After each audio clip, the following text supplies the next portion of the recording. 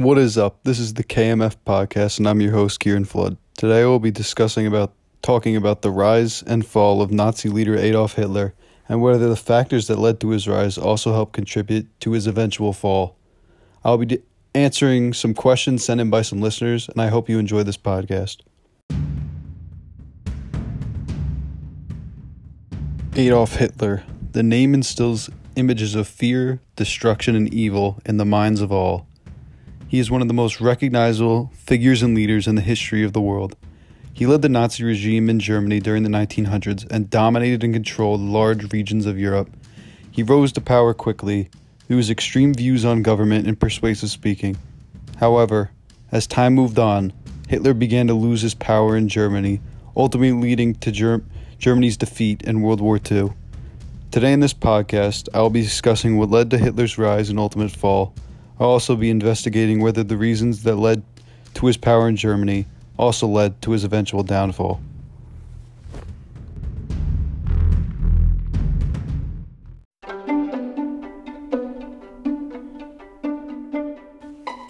Alright, so we're probably going to just start off this podcast by just really going into the early life and the beginnings of Adolf Hitler and his beginnings in the Nazi Party. Adolf Hitler was born on April 20th, 1889 in Austria. His father died in 1903, but he left his family enough money to be supported. Hitler was extremely close with his mother and found early interest in art. Hitler wanted to study art in Vienna, but he failed 2 times in securing entry into the Academy of Fine Arts. However, he had shown characteristics of loneliness and hate at a young age.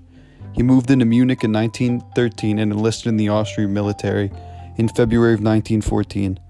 He enjoyed the war and was thought of as a brave soldier. After Germany lost in World War I, Hitler took up political work and joined the German Workers' Party, later named the Nazi Party, in May of 1919.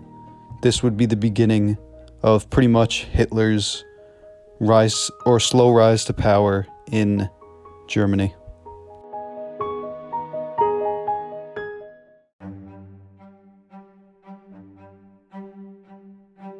Okay, I'm going to start off by addressing really the major reason that led to Hitler's rise, and that would be the Treaty of Versailles. And following World War I, the Allied powers enacted the Treaty of Versailles in Germany, which forced Germany to pay for their consequences during the war. Germany was forced to pay $33 million in war reparations and was forced to give up all its overseas colonies and territory in France and Poland. And then at the time, the German army, before or during World War I, was one of the greatest in the world, and it was reduced to 100,000 men because of the treaty. Hitler, along with many other Germans, felt humiliated like this. The German economy was also crushed. 4 million German marks, which was the German currency at the time, equaled $1 in 1923. This led to Hitler joining the German Workers' Party and rising through the ranks, ultimately becoming the leader and dictator of Germany. His rise through the Nazi Party and how that led to his rise in power as the leader of Germany will be explained in the next segment.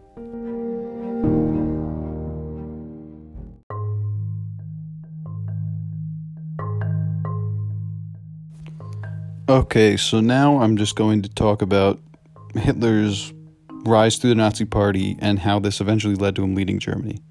And as stated before, Hitler had joined the German Workers' Party following the end of World War I, and he became only the 55th member of the party on September 12, 1919. And before he joined the party, the Nazis were relatively unknown and didn't have that one real famous or influential voice. Hitler brought that. And as he rose through the ranks, he criticized the Treaty of Versailles and the weaknesses of the Weimar Republic. He was seen as an influential speaker who his ideas resonated with the people within the party. He heavily criticized communists and Jews as he felt they were attempting to take over Germany. And he specifically and famously blamed Jewish people for stabbing Germans in the back during the war, which gained him support within the party. He was voted chairman of the party in 1921, and his fast growth reached its height at the Munich Beer Hall in November of 1923. He spoke out against the Weimar Republic here, and a fight ensued, leaving Hitler injured.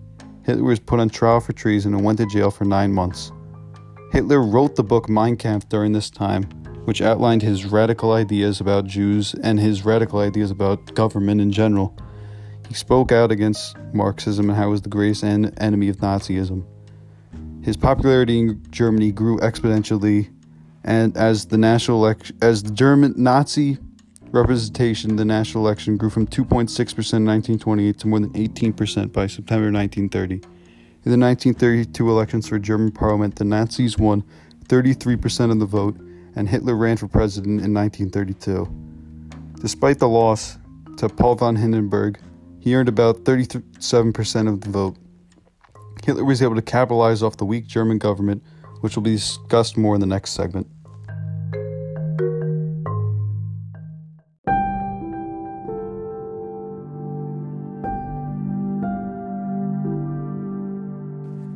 Okay, so I'm going to tackle the last two events or real causes of Hitler's rise to power in Germany.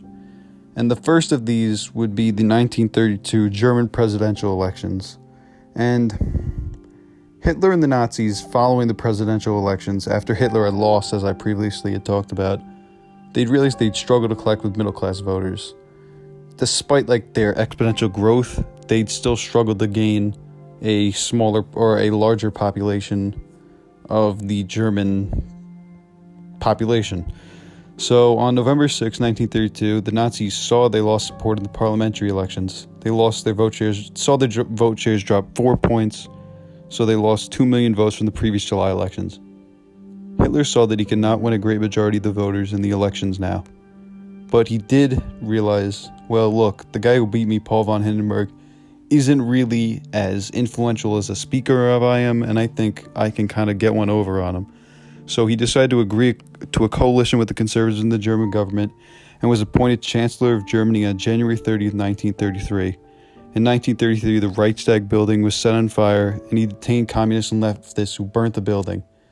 He eventually pushed the Enabling Act, which allowed Hitler and his cabinet to institute legislation without the parliament's say. This led to him taking over Germany with little resistance, assuming dictatorship. So pretty much, as he had started to make these rash decisions, along with the power of the Nazi Party, he kind of slowly pushed Paul von Hindenburg out of office, and then pretty much just assumed dictatorship over all of Germany. And then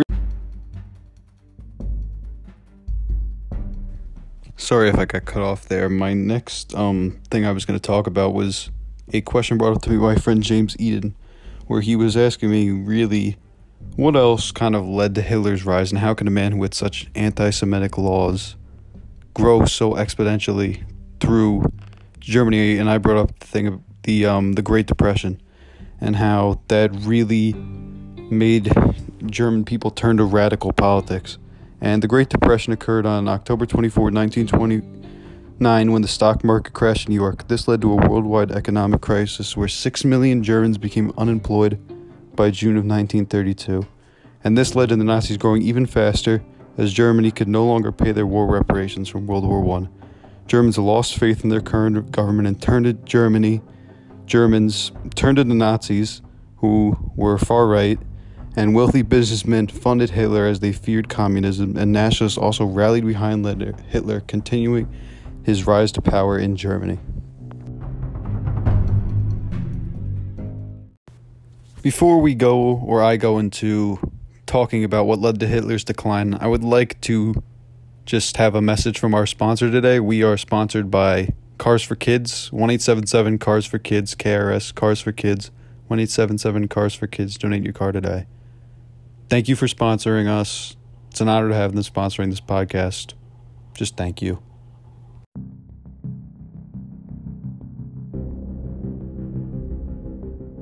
Okay, so now I'm going to just talk about Hitler's awful decision, really the first reason why he fell from power in Germany, when he decided to try and invade the Soviet Union. He decided to do this after he had conquered France in 1941, and he drew up plans to launch an operation to invade the USSR called Operation Barbarossa.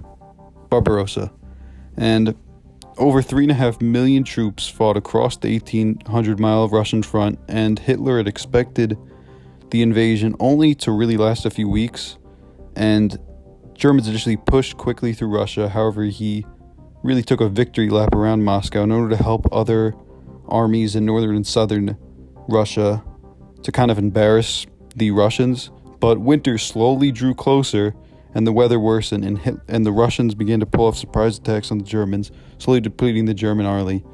And then his failure to take Moscow really just built more strength up within Russia, and his supply lines began to be cut off and overextended.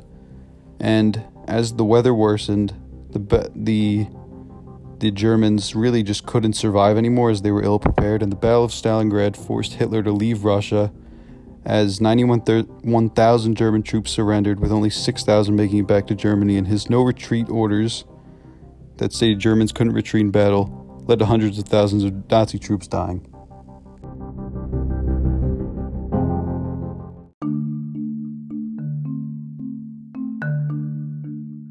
Now I'm going to discuss Hitler's just awful military and more of his awful military and political decisions. So not only did he fail to take over Russia, but he also failed a lot of other military campaigns and decisions.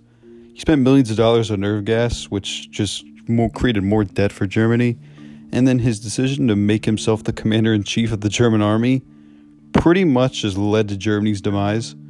So he made bad decisions not only in Russia, but at the Battle of Bulge. 75% of Germany's economy, because of him, was devoted towards the war, which led to just major shortages of coal and fuel within Germany. And Hitler's opinions on Soviets also contributed to his defeat, as he kind of just enraged the Soviets by calling them peasant-like, making them just fight back even harder. And then Hitler's just awful decision to fight the war on two fronts, so both on Eastern and Western Germany. He divided the troops and pretty much just allowed for Allied forces to quickly move through Western Germany, as the majority of the Axis forces were on the Eastern Front fighting Russia. So this pretty much just allowed for Hitler's armies to pretty much just get destroyed even faster, as Allied forces just ran through German lines.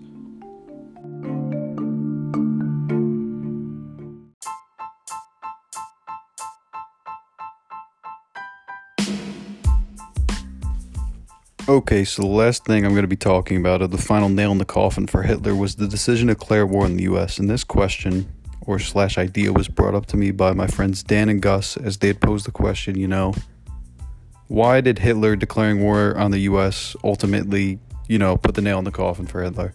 So after the Japanese bombing on Pearl Harbor, Hitler declared war on the U.S., and he believed the U.S. would be too busy fighting the Japanese in the Pacific than to worry about the events in Europe. However, he was proven wrong, as the U.S. also declared war on Germany, and this would doom Germany, as Hitler underestimated the military power of the U.S. German combat aircraft numbers at the time had reached well under 100,000, while the U.S. had produced well over 114,000 aircraft, and they had also slowly ran out of fuel for planes, and their U-boat ciphers were also beginning to be decrypted, which eventually led to their U-boats leaving the North Atlantic, ending the naval fights in the Atlantic Ocean.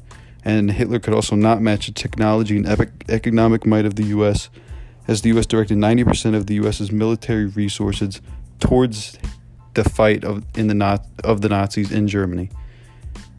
In all, Hitler committed suicide on April 13, 1945, in his Berlin bunker as Allied forces approached. His death signaled the end of the Nazi regime and the downfall of world power.